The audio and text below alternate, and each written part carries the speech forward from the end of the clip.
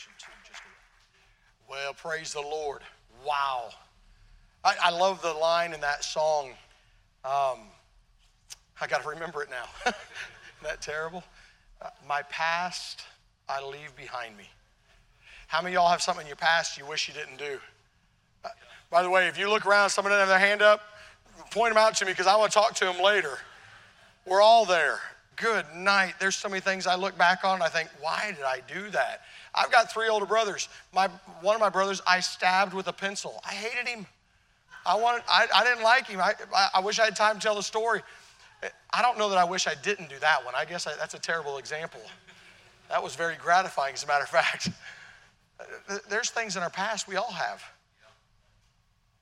My wife and I, we do a lot of premarital counseling together for young couples getting ready to get married. And in those premarital counseling sessions, we say this all the time. You're not just marrying a person, you're marrying a family. All their baggage now becomes your baggage. How many of y'all knew that before you got married? How many of you knew that before you got married? You might not have, I'm just kidding, don't raise your hand. Truth is we all have a past. We all have things we're not proud of. I'm so thankful that the blood of Jesus Christ cleanses me from all sin. My past is gone. G-O-N-E, gone. It's buried in the depths of the sea. I can go on. The Bible says, the Bible says that Jesus took my sins. He removed them as far as the east is from the west. I'm from Tennessee. This is shouting ground. I'm about ready to run a lap. I'm just telling you. My sins will never be brought up again. They're gone. They're gone. I'm thankful for that. By the way, I remember as a young man going to a camp meeting. My parents didn't go to church. I rode a bus to go to church. And I got saved parents, by the way. I thank God for my family. I thank God for all my family. Even my brother I stabbed. He's got a girl's name, but I thank God for him. But I love my family. But we didn't go to church in those days. My parents had a family business, and that took all of our time. I rode a bus to go to church. I got some things in my past. I'm so thankful that when Jesus saved me, he forgave me my past. I remember we went to a camp meeting, Brother Rob, and at the camp meeting, in the South, camp meetings are a little bit different. By the way, remind me, camp meetings in the South, because I'll lose my train of thought. I can't wait to tell everybody all over America. I'm in a different church every week. I'm going to tell them I went to a snake handling church in Connecticut. Praise God.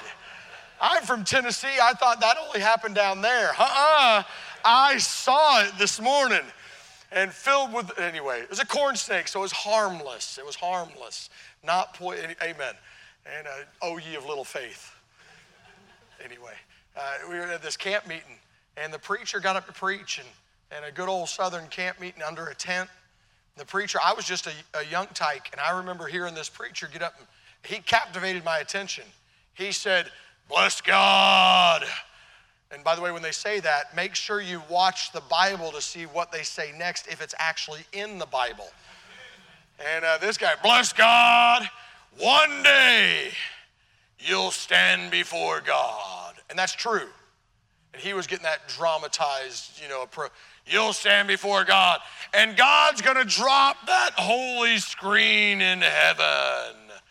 And I was sitting there like, a screen in heaven? And he's going to show this was your life.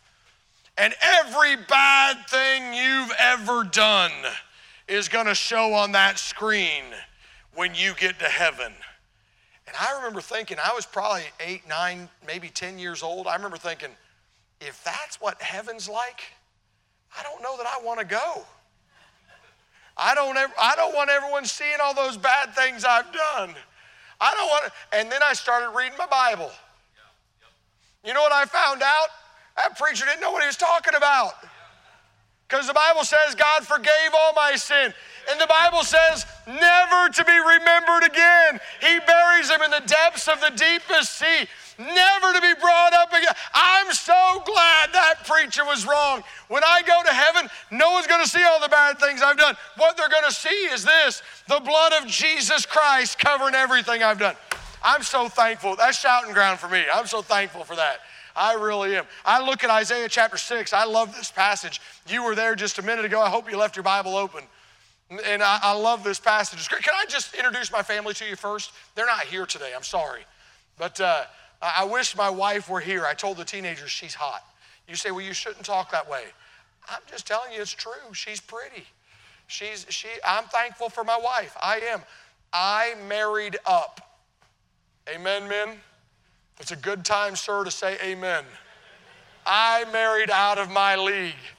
I did. I just met y'all said you've been married 62 years.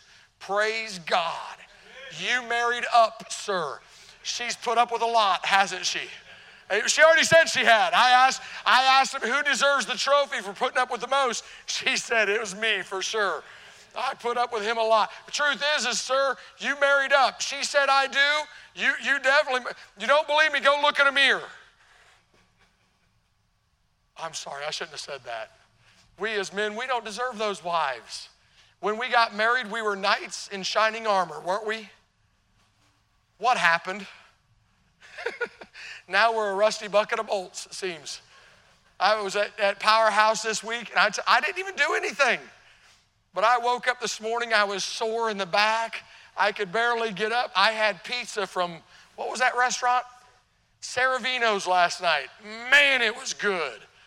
And I woke up in the middle of the night with heartburn, snoring so loud I woke myself up. My wife puts up with me a lot. And I'm so thankful for my wife. I am. And we're not what we were when we got married. I'm not what I was when I got married, but she's gotten better. And I thank God for my wife. Almost 30 years now. Looking forward to 62. But I thank God for our almost 30 years now of marriage. God gave us 2 daughters. My oldest daughter's name is Angel. I was telling the teenagers, we're not sure what kind of angel she is. She might be a fallen angel. I'm not quite sure. One thing's for sure, her halo has fallen off to the side a little bit. And she's 25. She is an amazing young lady. I love her to death. And she graduated from Bible college with a degree in teaching. And she taught the last 3 years. This year, she's not teaching this year. We're still trying to figure out what she's going to do this year. And she moved home. I don't know if I like that. We were getting used to that empty nest. Can I just tell you, the empty nest is amazing. Those preachers, I remember hearing preachers say all the time, oh, we don't know what we're going to do when our kids move out. They're our life. We don't know what we're going to do. I found out they're liars. That empty nest is awesome. I can eat cereal at midnight and not worry about making noise, getting the bowl out of the cabinet and little feet running around the corner. Daddy, what are you doing? Nothing, kid, get back in bed. I can eat ice cream out of the ice cream pail. I don't even need a bowl anymore. This is heavenly. I love it. I love it. And my daughter moved home. The problem is she's not married yet, 25, not married. And so I've made it my life's goal to find her a husband. I'm in Connecticut today. I was in Illinois last week. I was in Missouri, I think, the week before. Everywhere I go, I say the same thing. And I'm not being cruel, I'm being honest. I'm here today to take applications for my 25-year-old daughter. She's amazing. She's wonderful. She's beautiful. She's all those talented. She plays the piano. She sings. She's godly. All those great things. But she needs a husband. So if you're of the age or you know someone in the age somewhere between 19 and 45, I will take applications today for my daughter. And you say, that's just cruel. Yes, it is. But I want that empty nest back. And I used to say, Brother Tim, she has to marry a guy who's saved, separated, soul winner. Not anymore. He's got to have a big fat bank account. Because I'm going to retire one of these days and someone has to support me. And I could get him saved. And I can teach him separation and soul winning. I can take care of all that stuff. But I'm just joking about all that, of course. I really am. But if you know someone who's looking for a wife, see me afterwards and I will talk. And then I'm just kidding. She is actually dating a boy seriously, very seriously now. And he's a firefighter in Atlanta, Georgia. And his daddy's a pastor there in that area. And Douglasville, Georgia to be exact. And then my second daughter, my oldest daughter's Angel. My second daughter, her name is Gabrielle. She's 22. And she just graduated with a nursing degree from Pensacola Christian College. And she accepted a position as a registered nurse after she took, did you have to take some test? I don't even know what it was. She talked like it was a tough test. I hear it's easy. NCLEX or something, I don't even know what it is. But she passed it on the first try, and she is a registered nurse there in the Atlanta, Georgia area. And she graduated and got married and took that test all within about the same 35 days or so and passed all of them with flying colors. She's married and married a young man from Ohio, Cleveland, Ohio. And he's now living in Georgia, and he is a firefighter. So I potentially have 2 son-in-laws who are firefighters, and my daughter's a nurse, and the other daughter's living at home. And God's been good to us. I love my family. I thank God for them. But it's good to be here in Connecticut, and my first time preaching in Connecticut in my life. And y'all have been the kindest in the world. I went soul winning yesterday with Brother Rob, knocking on doors. Had a great time knocking on doors, telling people about Jesus. And what I learned yesterday was, okay, so forgive me. I'm from Tennessee. I'll get to the message here in a second. I'm from Tennessee. Down south, we hear about the North. By the way, I was born in Illinois, so I'm a Yankee by birth, so I'm not being critical. But from down south, people say people up north aren't very friendly. What I've learned is people up north are very friendly. I have enjoyed being here. This has been fantastic. We knocked on a bunch of doors, and almost every one of them were unbelievably kind, friendly, and talking. I loved it. I'm going to go back home and tell them up north people are extremely kind and they handle snakes. So everything I've ever heard is totally different. And thank you for being such a kind church. Honestly, I mean that. Thank you for being such a kind church. And thank you, church family, for putting on Powerhouse Youth Conference. This auditorium was packed full of teenagers that listened, that responded, that let God work in their heart. Can I tell you? That's something special that a church would do something like that. You put that many teenagers in a room together, you'll wonder if the building is going to be standing come the next Sunday morning service. Who knows, what the plumbing is like today after that conference. Who knows what door is broken hanging off the hinges today based off that youth conference. Who knows what mannequin's going to be in the dumpster after, this conference. And the truth is your love for teenagers is to be highly commended. You invested money, you invested time. Many of you came and worked. And I want to say thank you. As an outsider coming in, thank you for loving teenagers like that. They're the next generation. This church may not exist a generation from now if we don't reach the young people. It's that important. So thank you for doing it. Thank you for loving teenagers like that. Isaiah chapter number 6. We'll get to the Bible. Isaiah chapter number 6. The Bible says this, and I don't know that I'm going to reread it anyways. We already read it once, but I'm going to reread Isaiah chapter 6, verse number 1. In the year that King Uzziah died, Isaiah says this, I saw the Lord sitting upon a throne, high and lifted up, and his train filled the temple. I think it's interesting in this passage of Scripture that Isaiah, in mentioning that earthly king died, he's saying this, my focus is not on Uzziah. My focus is not on the king of the land. My focus is not on who's in the White House. My focus is not on who's in government control. My focus is on God. Hey, can I tell you, I'm not worried about who's in the White House. I'm not. This is not a political message in any way whatsoever. But that doesn't bother me who's in the White House because I understand this. The Bible says the heart of the king is in the hand of the Lord and he turneth it whithersoever he will. God's on the throne. God's in charge. It's not a president. It's not a king. In Isaiah chapter number 6, Isaiah literally says this, hey, the king died, but I'm not worried. God Almighty's on the throne. God's in charge. Hey, your taxes may go up, but God still owns the cattle on 1,000 hills, and he owns the cattle under the hills too. He owns the ground under the cattle on the hills. I'll say it right here in a second.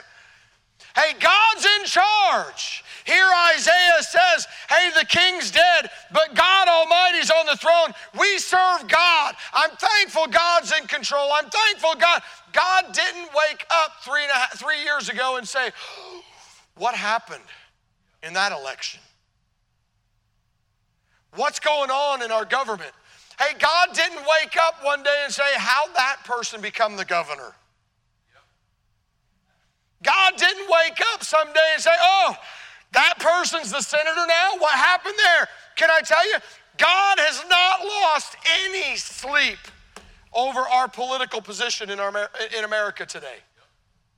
God's on the throne.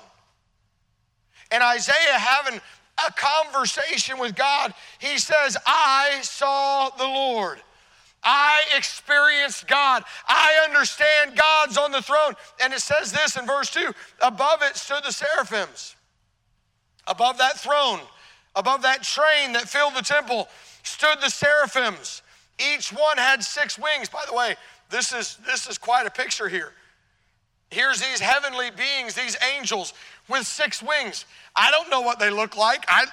That makes some good Hollywood movie, I suppose. I don't know. That's just bizarre looking. With twain, he covered his face because he couldn't even look on God.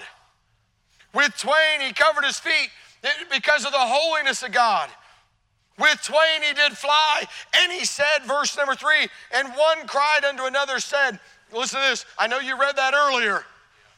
But I love reading the Bible as I feel like it would have been said. Here's Isaiah, and he's seeing this vision of God. And he hears the angel, the seraphim, hollering out, holy, holy, holy. I don't think we can do it justice of the celebration that was going on in heaven over the holiness and the awe of God Almighty. Here's these angels crying out, holy, holy, holy. Hey, can I tell you what I learned in Isaiah chapter 6, verses 1 through 3? I learned this. I learned the proper view of God. Hey, can I tell you this morning, church family? God is not the man upstairs. We don't bring God down to our level. God is holy. God is the creator. God is the savior. God is the sustainer of life. I'm talking about a holy God who we don't even deserve to be able to get down, as John said, to tighten his shoestrings on his shoes. God is holy. God is amazing. I want to lift up Jesus Christ. I want to lift up God this morning. We're in church this morning. Sometimes people get nervous in church. Sometimes, well, that guy yells too much. He was just stomping his foot. Oh, can I just tell you, I'm passionate about this. I'll be switched. I'm a Chicago Cubs, don't get up and leave. I'm a Chicago Cubs baseball fan. I was born in Illinois. My grandma Hackney was a Chicago Cubs baseball fan. Back in the 70s, we'd sit down in her basement watching the Chicago Cubs. They're in Pekin, Illinois. We'd watch WGN-TV. We'd listen to that drunk on TV talking about the Cubs. His name was Harry Carey. I mean, he was so drunk by the 9th inning, he didn't even know the ball was inside, outside, upside, downside. But it was fun to listen to. We'd watch that. My grandma Hackney would sit in front of the TV. Jody Davis was the catcher back in those days, what I remember in that certain time frame. And my grandma, when he got up to bat, my grandma would start chanting, Jody, Jody. We were in the basement downstairs, Jody, Joe. The stands at Wrigley Field would be chanting, Jody, Joe. My grandma was leading the chant. I would sit there in the basement with my grandma, Jody, I was just a little tyke, Jody, Jody. I thought, that's a girl's name, Jody, Jody. Why are we saying Jody's name all of a sudden? And we were cheering it on. I remember one day the camera, Steve Stone, Harry Carey, commentating the Chicago Cubs baseball game, and the camera panned out to the bleachers in Wrigley Field. Any of y'all ever been to Wrigley Field? Anybody? You've had the true pleasure experience of being at Wrigley Field. Amen, Brother Rob. They say jokingly that the bleachers in Wrigley Field is the largest tavern in Illinois. And they're probably right. And the camera panned out to the bleachers, and there was these 4 men there at Wrigley Field watching the Chicago Cubs. They were Cubs fans. You know how I know they were Cubs fans? Not one of the 4 guys had a shirt on. They're all holding their can of beer in their hand, and they had all painted their chest. They had a white background chest. They painted their entire chest, no shirt on, solid white. And then they took a red paint, and the first guy, it probably took a whole gallon of paint for this guy. He is a big dude. And he had the red letter C across his chest. And the next guy next to him, another big guy, another gallon of paint, white, the red letter U on his chest. The next guy, another big guy, the red letter B on his chest. The next guy, he was like a beanpole. I mean, he could have used a pint, not even a pint of paint, cover his whole chest. And he had a long, thin letter S on his chest. And those guys right there, they're all, yeah, go Cubs. You thought they were going to fall. That's why the net's there at Wrigley Field. Not to catch the ball, so it'd catch the drunk fans as they fall out onto the, that's why. But they're leaning over the thing, and I remember hearing Harry Carey and Steve Stone say, what great fans. What great fans. And I thought, that's what it takes to be a great fan? If that's the case, that's weird. By the way, you'll never see me with my shirt off with the Cubs on my shirt. You're not going to see it. But I'm a fan.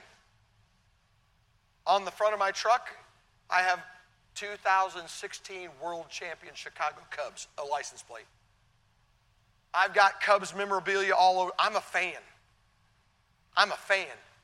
But I'll be switched if I'm more a fan for a baseball team than I am for Jesus Christ. By the way, the term fan is an abbreviation of another term, of a word, fanatic. Oh, he's just a fanatic for Jesus. Sign me up. Jesus Christ died on the cross for my wicked soul. I'm on my way to heaven. What have the Chicago Cubs ever done for me? I'll tell you, take my time and my money. That's all they've ever done for me. I'll tell you this, Jesus Christ gave me eternal life in heaven. And I'm going to shout it. I'm not going to stand at it, and I'll stand at a game. I'll cheer him on. I'll yell, yeah, go Cubs, go Cubs. I'll cheer it out. I will. But I'm not going to yell more for a baseball team or a football team or a hockey team or whatever team more than I do for my Savior who saved my soul. That's God. He's high and lifted up. He's holy. He sits on his throne. We're talking about majesty and might. Hey, can I tell you, he created this world and he knows every detail of your life. That's God. God knows about the bill you got in the mail this past week. That you're scratching your head, pulling your hair, thinking, how am I going to pay that bill? God knows about it. God is the creator. God's the sustainer. God knows every detail of our life. And in this passage of Scripture, Isaiah has an encounter with God and says, whoa, wow, what a God. What an amazing God. Hey, can I ask you, church family? How do you view God? Is he your ripcord? Well, I don't know what else to do, so I better pray. God, you know I've been faithful to church, and if I go to church, God, aren't you supposed to hold up your end of the deal? God, why do I have this medical problem? God, I'm giving my life to you. God, why is my marriage struggling? God, we've been in church.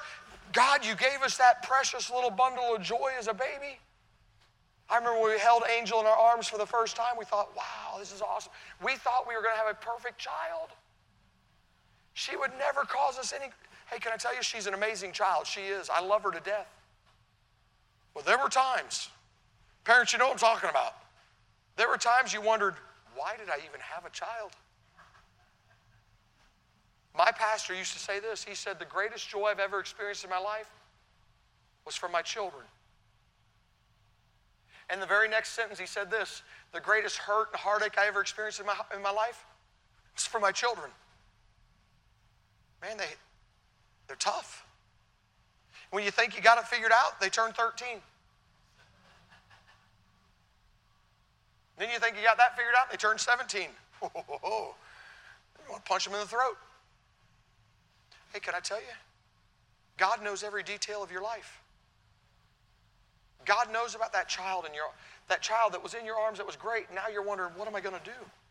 By the way, teens, we already had the Powerhouse Conference, so I don't mean to get on your case too much, but man, God gave you the parents He wanted you to have. God didn't mess up with that. When we have the right view of God, it changes our circumstances of life, how we view them.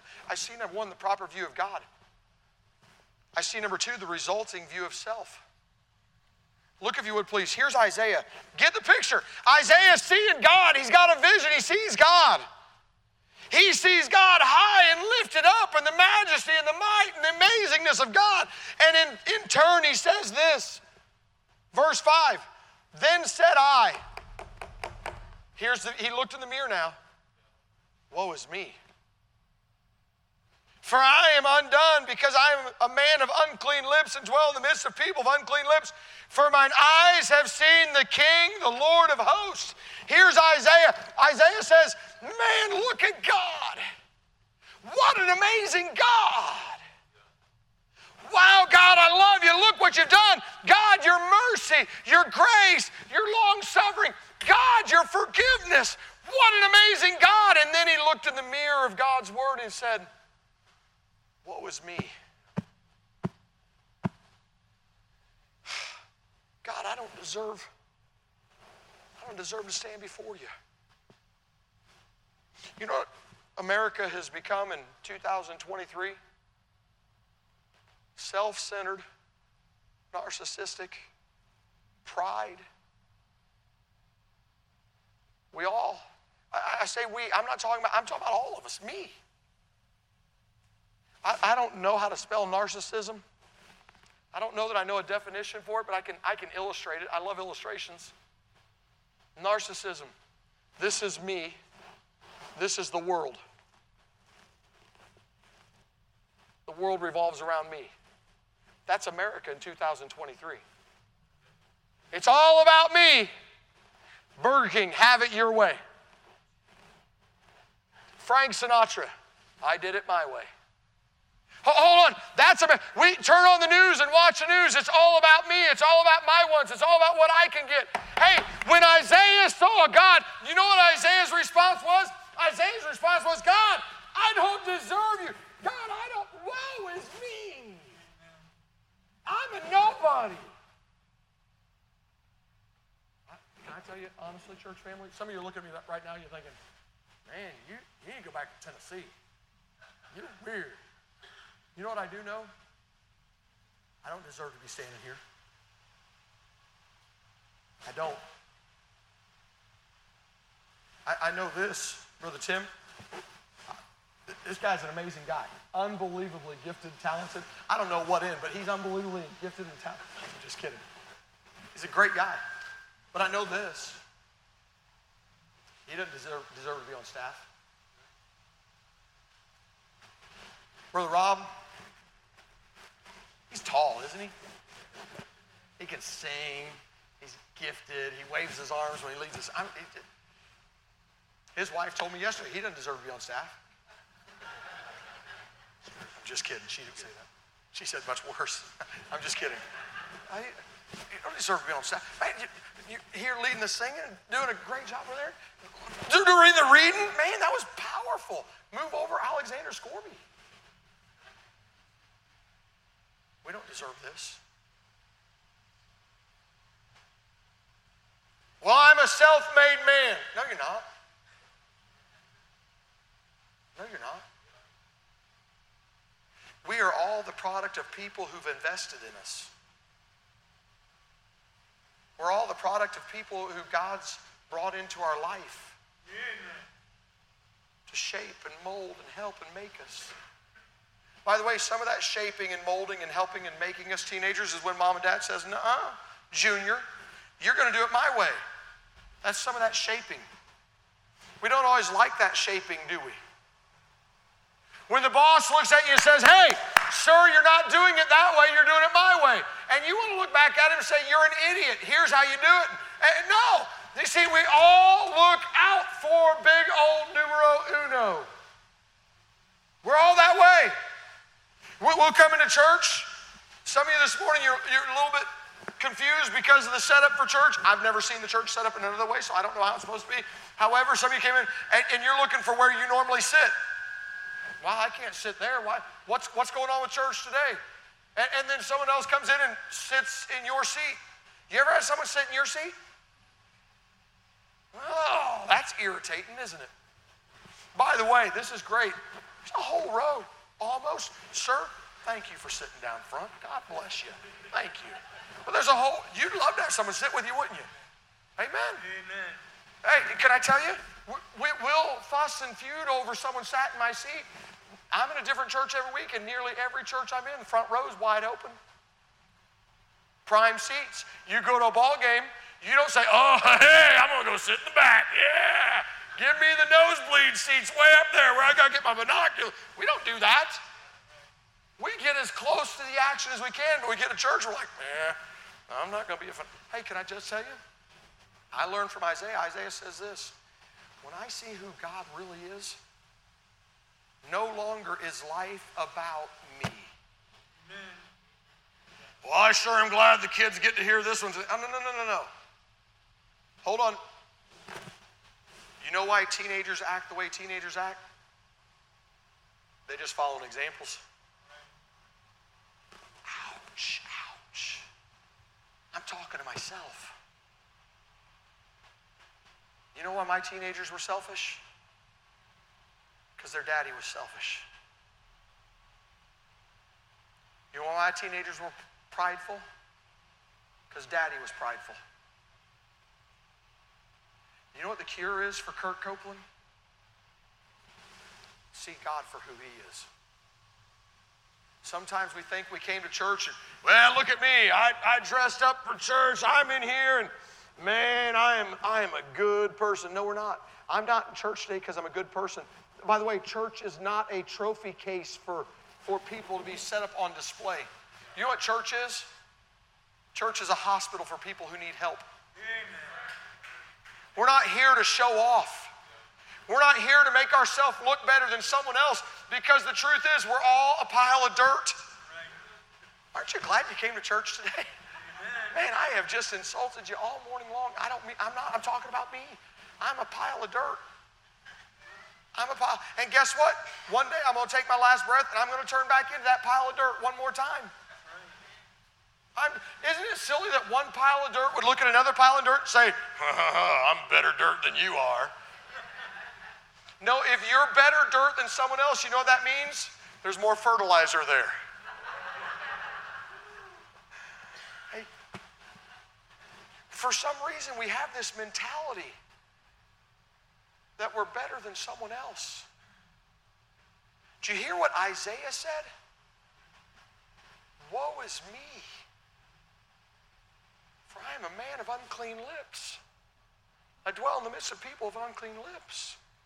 For I have seen the Lord, the King.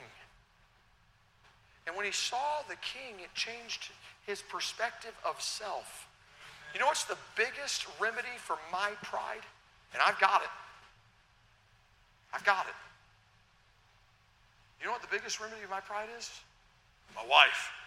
No, I'm sorry. That's seeing God for who he is. When I understand who God is, I understand I'm a nobody. I'm a nothing. I don't deserve any good thing. I don't deserve any accolade. I don't deserve any praise. When I see God for who he is, it changes who I am. 2 Chronicles 34:27, because thine heart was tender, God says, and thou didst humble thyself. Proverbs 16, verse 19, talks about our humble spirit. Proverbs 29:23 talks about that humble spirit. Matthew 23:12 talks about humble himself. He that humble himself shall be exalted. The Bible says God resisteth the proud, but giveth grace to the humble. James 4:6, God giveth grace to the humble. James 4:10, humble yourself in the sight of the Lord, and he shall lift you up. 1 Peter 5:6, humble yourself therefore under the mighty hand of God. You know, the Bible is replete with verses that talk about us humbling ourselves. Who in the world do we think we are? It's not about us. It's all about him. Truth is, I would prefer you never remember my name. I'd prefer you remember who Jesus Christ is. How good he is. How amazing he is. 2 Chronicles 7:14. If my people, Christians, which are called by my name, shall humble themselves, pray, seek my face, turn from their wicked ways, then will I hear from heaven, will forgive their sin and heal their land. What's God saying? God's saying, humble yourself. Who do we think we are? Hey, if someone else comes and sits in your seat, you know what the answer is? Hey, God bless you. Enjoy those seats. Those are great seats right there. Enjoy those seats. And go find a new one. Or get here earlier. If someone gets asked to sing the special and you don't get asked, I have never been asked to sing a special in church. Those of you who listen in on live stream, you know why. If you were here in the service, you know why. It's horrid. I can't sing. I've never been asked to sing in a song. I asked the girls today, y'all were standing up there getting ready to sing in the choir. I looked some of y'all in your eyes, I said, can I join you? And y'all looked at me like, no. You know what? I wasn't offended. You want to know why? Because I know I can't sing. Some of us, we get sideways and been out of shape. Well, why didn't Pastor ask me to do this? Why didn't they ask me? Why didn't they get me to sing the special? Why didn't they ask me to sing? Why didn't they ask me to read the passage of Scripture? That's nerve-wracking, isn't it? Yeah, everyone wants to say, if you stutter over a word, they're like, that guy can't read. This is not easy up here. Hey, when we get a view of who God is, it doesn't matter who I am. It's not about me. It's not about my name on a door plate somewhere. It's not about my name on a seat somewhere. It's not about a trophy. It's all about God. And by the way, I see number one, the proper view of God. I see the resulting view of self, verses 5-7. And then verse number 8, it's my life verse. I love this verse. And I'm done. I see number 3, the right perspective. Verse number 8, here's Isaiah's response. When he sees God and then looks in the mirror and sees himself, here's Isaiah's response. The Bible says, also I heard the voice of the Lord saying, whom shall I send?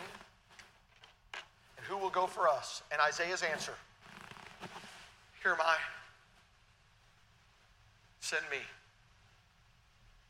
God, I know you're on the throne, you're high and lifted up, and I'm a nobody. So God, I just want to be a servant of yours. God, I just want to live for you. God, I don't need someone saying my name. I don't need some accolade. I don't need some trophy. I don't need a plaque. God, I just want to live for you. That's Isaiah's response. Isaiah saw God. He saw himself. And his response was just simply fall on his knees before God. God, I'm yours. God, I'm yours. God, how can I serve? God, what can I do for you? Hey, can I tell you, church family? You know what this great church needs? It's real simple. A right view of God, the resulting view of self, and then the perspective it gives. God, I'm yours. God, I'm yours. God, I'm yours. It's not about me. Church family, can I tell you this morning, I needed today's message. I need this. Because I don't see God all the time like I should. I put my eyes in the mirror of self. And I want my needs met. And I want people to think of me. It's my human nature. But when I read Isaiah 6:8, it changes. Because I get a healthy dose of who God really is. Wellingford, Connecticut ought to know about this great church. Why? Because it sings the best, or it gives the best, or it has the greatest buildings, or what? No, they ought to know this church because the people in this church aren't full of themselves. Just want to serve God. By the way, that's what I see. I've been here this week and I've watched people cleaning, serving, selling candy, food, going in the bathrooms and cleaning the bathrooms. That's nasty. Especially after a big group of teenagers. I've seen a church family giving so a powerhouse can take place. I've seen this morning a church family loving on their pastor and caring for their pastor who's hurting. That's a proper view of God. Hey, can I challenge you, church family, this morning? Can we push the reset button one time here today? And just say, God, would you help me to get my eyes off of myself? God, help me get my eyes on you today. I'm going to pray here in just a second. I'm done. My time's up. Matter of fact, 12:12 is what your pastor said today on the way here. 12:12. It's 12:12 right now. And I'm done. Here's what I'm going to do. I'm going to give an invitation this morning. Well, you know, that invitation, that's for the teenagers. Nope. Can I tell you who the invitation's for this morning?